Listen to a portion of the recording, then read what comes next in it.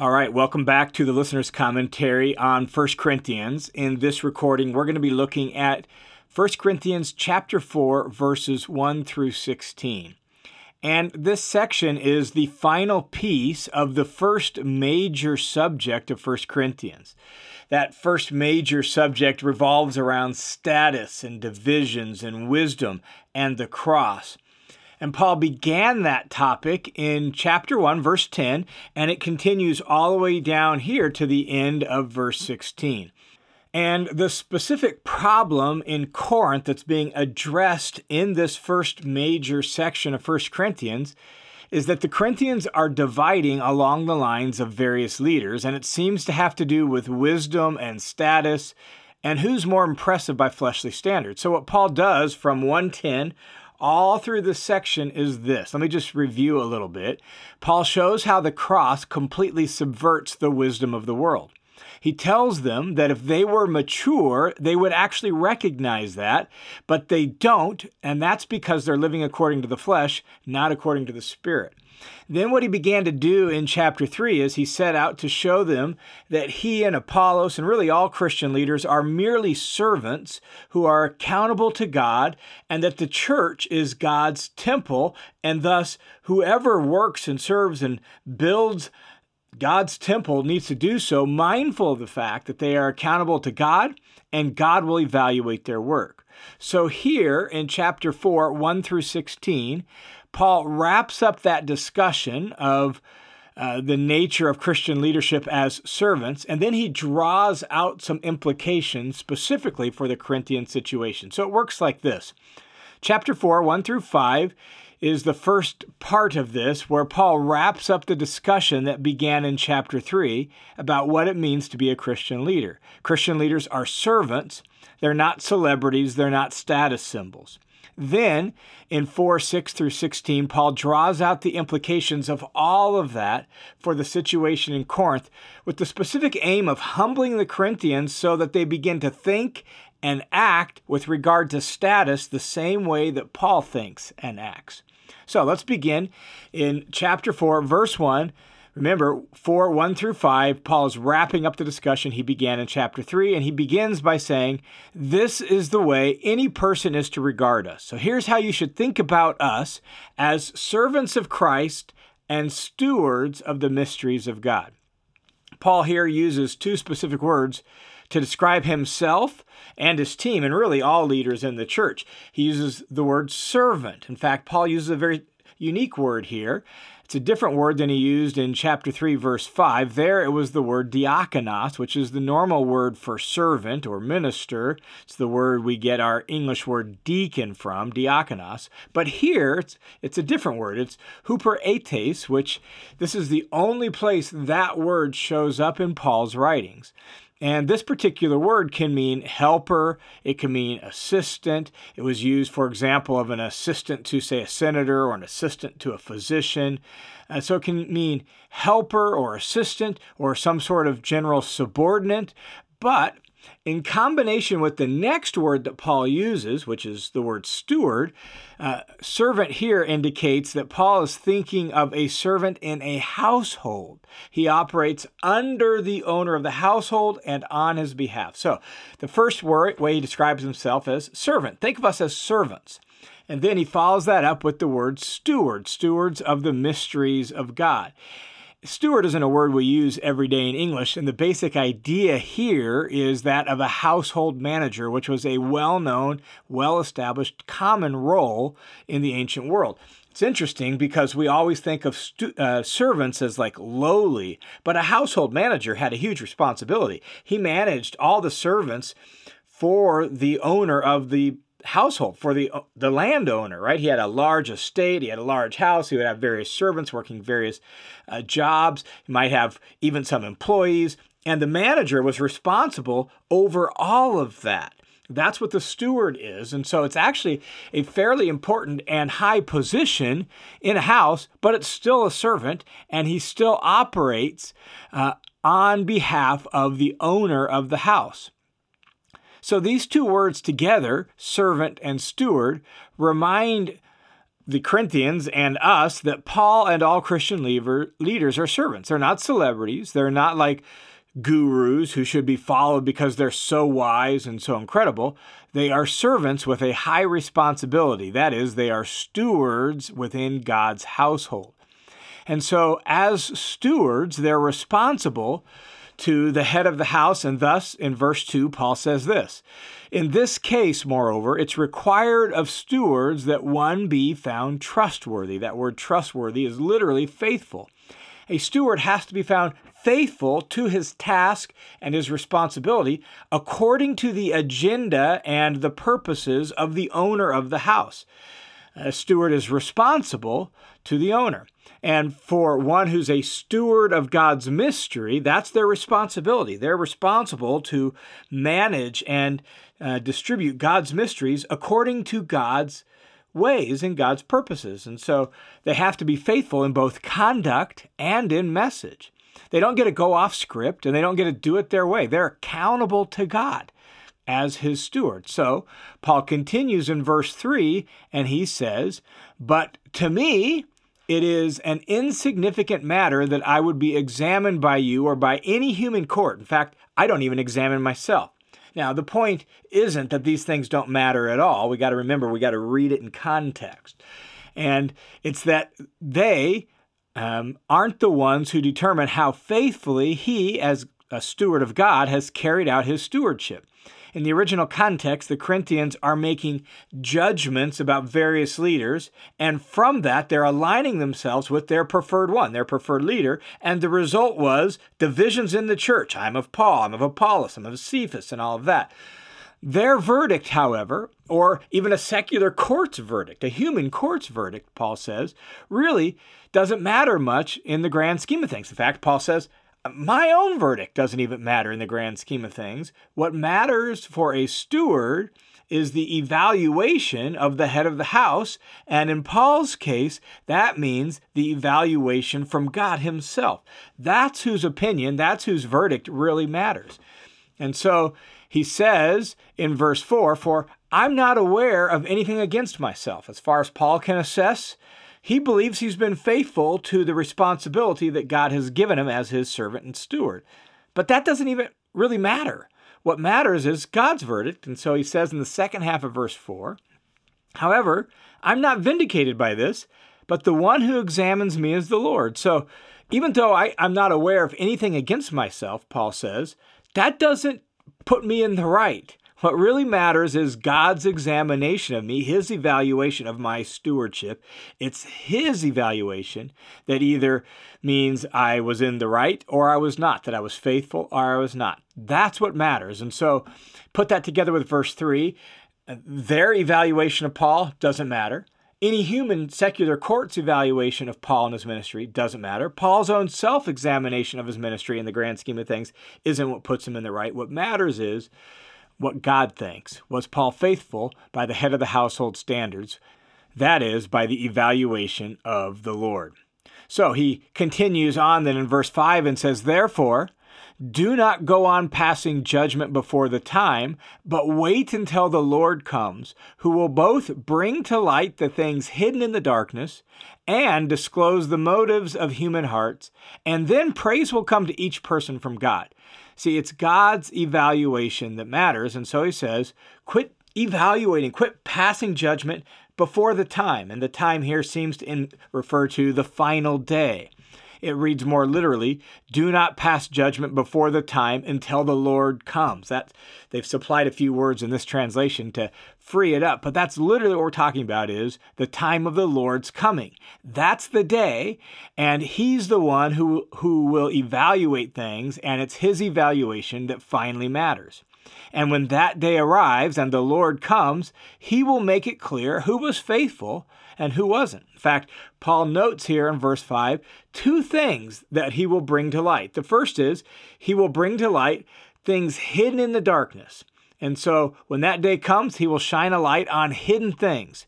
Not only that, he will disclose the motives of human hearts. And the word motives there in verse 5 is actually better translated purposes or plans or maybe even intentions.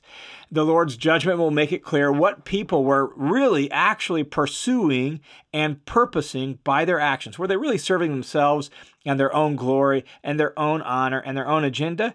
Or were they really just simply carrying out the responsibilities that God had entrusted to them?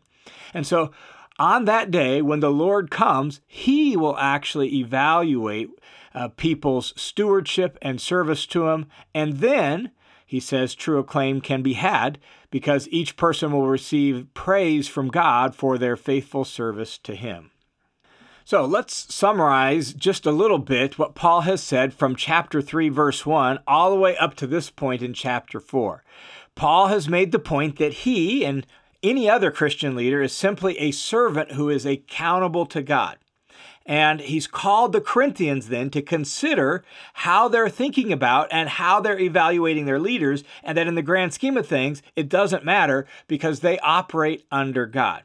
So now, beginning in verse 6, what Paul does is he directly applies these things to the Corinthians, and he draws out some implications for the way they're acting and the way they're behaving, and he does so with sarcasm and a little rhetorical flourish, all aimed at appealing to them to humble themselves and cease fighting over status. So he says in verse 6, "Now, these things, brothers and sisters, I have figuratively applied to myself and Apollos on your account, so that in us you may learn not to exceed what is written, so that no one of you will become arrogant in behalf of one against the other." What Paul is saying is he's used himself and Apollos and their relationship and their role as servants under God really as an example or a pattern. He says, I've figuratively applied these things to myself and to Apollos on your account. What he means is I've offered myself as an example or a pattern, sort of like a giant word picture for you to think through. And specifically a pattern for how he wants them to think and act regarding leaders and leadership and status and wisdom and all of that. And Paul states here in verse 6 two goals for setting he and Apollos forward as patterns. The first goal is that they may learn not to go beyond what is written. And by what is written, Paul means either what he's just written or what is written in the scriptures in general, that they will actually be faithful to the pattern for leadership and for life that is written in God's word in general. And then the second goal actually makes clear the specific thing that he has in mind by that. So specifically, number 2, that they'll not be arrogant and act against each other. This is what he wants. He wants them not to be puffed up and proud against one another. So to not go beyond what is written means they won't be arrogant towards each other like this. So what Paul has written from chapter 3 on is really, he says, a pattern using he and Apollos to help them learn not to be arrogant towards and against one another. And then as Paul wraps up this topic, he breaks out some rhetorical questions and a little sarcasm that he wants to use to really challenge them how to think and how to act. So verse 7 says, "For who considers you as superior?" Now, this is a little tricky to translate. Literally, it's who judges between you. And we've seen this word judging and evaluating throughout this section, and this word is related to that. And so who judges between you? And the idea of the verb that is translated in the New American Standard here is considers as superior is to judge between, to distinguish or differentiate between. It has to do with making a distinction. What it seems to be getting at here is the behavior of the Corinthians who are making distinctions about who's better and who's more spiritual, and they're doing that in all the wrong ways. So that's the idea of being arrogant against one another at the end of verse 6. And so you could better translate it as, who distinguishes between you as to who's better than the other? Then he asked another rhetorical question, and he says, what do you have that you didn't receive? I mean, you can't take credit for what somebody else gives you. that you simply received as a gift. And so when it comes to life in Christ and the salvation we've had and whatever spiritual gifts you have, it's just all a gift. It's all of grace. And so you can't take credit for that. You can't think, well, I'm better than you because look at me, right? It's all of grace if we're in Christ at all. And so he says another rhetorical question, and if you did receive it, why do you boast as if you hadn't received it? I mean, since it's all a gift that you received, why do you boast? And why are you arrogant against one another? Why do you promote yourself and vie for status and honor here in the family of God? Everything you have, you've received as a gift. And then comes a little sarcasm in verse 8. He says, you're already filled. You're already rich. You've already become kings without us. And literally, when he says become kings, it's you've already begun to reign. And so do you hear the sarcasm? You're already filled. You're already rich. You already become kings. This is a little sarcasm making light of those who think they're something special, who think that they've arrived spiritually. And somehow they did this even without Paul and his team, as if they reached these great heights of spirituality all on their own. And so the sarcasm is intended really to put them in their place. And then Paul finishes off verse 8 by saying this. He says, and indeed, I wish that you had become kings. Again, that you had already begun to reign, literally. I wish that you'd already begun to reign so that we might reign with you. Paul finishes off his sarcastic challenge by noting that there actually will come a time when they will reign. And when that happens, Paul plus the apostles and all of them, they will all reign too. And that'll come about in the final kingdom of God. But not today. Today is not that day. And the way of reigning in that kingdom is not self-promotion. It's not elevating yourself. It's humbling yourselves. And so that day hasn't come. So quit vying for status. Quit acting as if you've already arrived spiritually. And then this sarcasm leads Paul to describing the way the apostles actually carry out their life and ministry. And again, he seems to be doing that as a pattern for the Corinthians. So look what he says in verse 9. He says, for I think God exhibited us, that is the apostles, last of all as men condemned to death, because we've become a spectacle to the world, both to angels and to mankind. Notice the way Paul says this. He says, I think God exhibited us, the apostles, last of all. It's not just what happened to them. It's not just how the apostles have chosen to operate. This is God's way. This is what God has done. God has exhibited us. He's set them forth in this way. And he says specifically that God has exhibited us last of all as men condemned to die. This may allude to or hint at the idea of the triumphal procession in the Greco-Roman world, where typically the captives at the end of the line, as last of all, were those that were condemned to death as prisoners of war. And Paul may be hinting at that. He actually uses that imagery explicitly in 2 Corinthians, but he makes a slightly different point with it there. So when we get to 2 Corinthians on the commentary, we'll discuss that. But here, he seems to be hinting at this idea of we apostles are sort of like the last in line as men condemned to die, and he describes them as having become spectacles to the world. The word spectacle literally is a theater. We're like a theater displaying the way of Christ, which is the way of cross, the way of picking up your cross and following him, the way of death. Paul actually, again, describes this very theme more fully in 2 Corinthians chapter 4, that the apostles don't only preach the cross, they embody the cross. And the fact that Paul takes that up and develops it fully in the next letter to them, 2 Corinthians chapter 4, suggests that he realizes, man, they just aren't getting it, and so he gives it a full treatment. So God has exhibited the apostles. He had shown them forth, made them a theater, a spectacle of the way of the cross. And they are a spectacle of this to the world. And Paul clarifies what he means by that by saying to angels and to mankind. So not just to the physical world, but even to the spiritual world as well. They display the wisdom of the cross in their very approach to life. Paul then goes on in verse 10 to contrast the way of life displayed by the apostles with what's going on in the church at Corinth. He says in verse 10, "We are fools on account of Christ, but you are prudent in Christ. We are weak, but you are strong. You are distinguished, but we are without honor." And so here, once again, a little bit of rhetorical flourish, maybe even a little bit of sarcasm underneath. They are seeking to be wise by the standards of the world, to be strong and to be powerful, to be important and distinguished, while the apostles are fools for the sake of Jesus. They are weak and they are unimportant by the world's standards. Indeed, the way of life that the apostles are modeling for them is completely contrary to such an approach, to this approach of being wise and strong and honorable. In fact, what Paul says in verse 11 is, "Up to this present hour, we are both hungry and thirsty, poorly clothed and roughly treated and homeless. We labor, working with our own hands."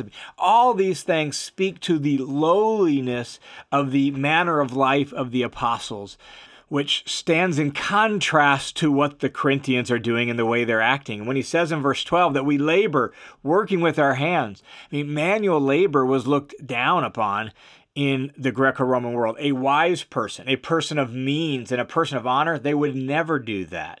But Paul did. In fact, Paul did it regularly. In fact, when he first came to Corinth, he worked in a leather works and tent shop for a while and preached part-time in his spare time. He worked with Aquila and Priscilla. You can read about that in Acts chapter 18. He did that until his co-workers came down from Macedonia and brought with them some funds so that he could give himself full time to preaching and teaching. And so Paul was not going to take patronage from somebody, and that was a sore spot with the Corinthians.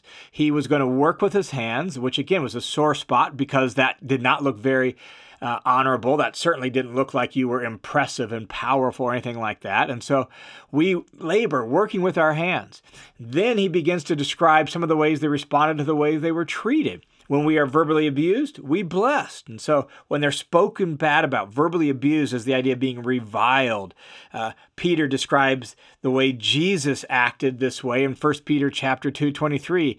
Describing Jesus, he says, while being abusively insulted, while being reviled, he didn't insult in return. Paul says we didn't either. In fact, we blessed when we are verbally abused. When we are persecuted, we endure it.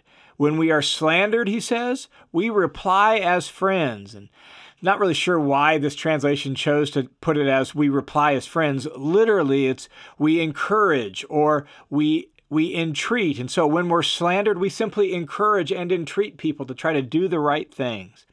All of this, of course, reflects the way of Jesus and models his way for the Corinthians. And they, on the other hand, in contrast to that, they aren't lowering themselves at all, but they're vying for self-promotion and elevating themselves. Paul continues his description of the apostles here in the last little bit of verse 13 by saying, we have become as the scum of the world, the dregs of all things, even until now. Again, he's simply trying to describe with rhetorical flourish what it looks like for the apostles to lower themselves in service to Jesus. And he chooses two phrases here that roughly mean the same thing. The scum of the world, the dregs of all things.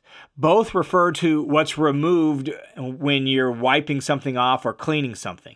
So when he says the scum of the world, it's like the mud or the refuse that's scraped off a sandal.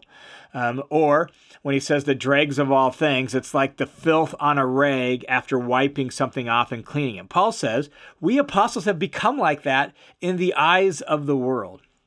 Now, don't lose the overall context in which Paul is saying all this. He's saying all of this to drive home the point to the Corinthians that self-lowering is part of serving and following Jesus. It's not self-promotion and self-evaluation. It's not about status and honor and rank. And that's what's causing all these divisions in the church at Corinth. Then Paul ends this first major topic of the letter. So remember, we're at the tail end of the first big subject in the letter of 1 Corinthians, and Paul ends it here in verses 14 through 16 by affirming his relationship with the Corinthians and by appealing to them to imitate him. Everything he said, even though it's hard-hitting and challenging, everything comes from a father's heart, and he wants them to learn the way of Jesus. And so he says in verse 14, I do not write these things to shame you, but to admonish you as my beloved children. I'm not trying to disgrace you or shame you. I'm trying to admonish you and exhort you and challenge you like you're my beloved children. For, he says in verse 15, if you were to have countless tutors in Christ, yet you would not have many fathers. The word tutor was a well-known Greek figure in the Greco-Roman world. It referred to a servant in the house who was responsible for the care and development of the child. Typically, keeping the child focuses on his studies and whatever other training he was in. But he was really like a super nanny in charge of making sure the child did everything he was supposed to do and was growing the way he was supposed to grow and develop. That was the tutor. And so Paul says, look, you could have many tutors in Christ, but you're not going to have many fathers. You're only going to have one. And then he says, for in Christ Jesus, I became your father through the gospel. So he's not just one of many tutors, he's their father. Why is that? Because he's the one that brought the gospel to them for the first time. He's the one that got the church started there. So he is the one who fathered the gospel faith in and among them in Corinth. And so he's their father in the faith. And so his final appeal on this subject is this: therefore, since he's their father, and since he's appealing to them, since he's shown them what it looks like to walk in the way of Jesus, verse 16, therefore, I urge you, be imitators of me. Paul's life offers them a concrete pattern of what Jesus' way looks like. In fact, he'll say this again on a different subject in chapter 11, verse 1. Imitate me as I imitate Jesus. This is actually a fairly common theme in Paul's letters, where Paul will appeal to the people he's writing to follow his example. Why? Because Paul knew that discipleship really is a life-on-life transfer. Paul knew that in order to follow Jesus is so contrary to the way of the world that people need concrete patterns of what that looks like. And so here, in this letter and in his life among them for 18 months, Paul has offered them that concrete example, that pattern of what following Jesus looks like. And so now, as he's laid all this out to them here in these first handful of chapters of 1 Corinthians, he ends it by saying, imitate me. As I follow Jesus, I want you to do the same. Think about what he's just said, how Paul has said about his self-lowering, about how he's viewed so badly by the standards of the world, like he's the scum of the world, he's the dregs of all things, right? And he's appealing to them. I want you, not that I want you to be treated that way.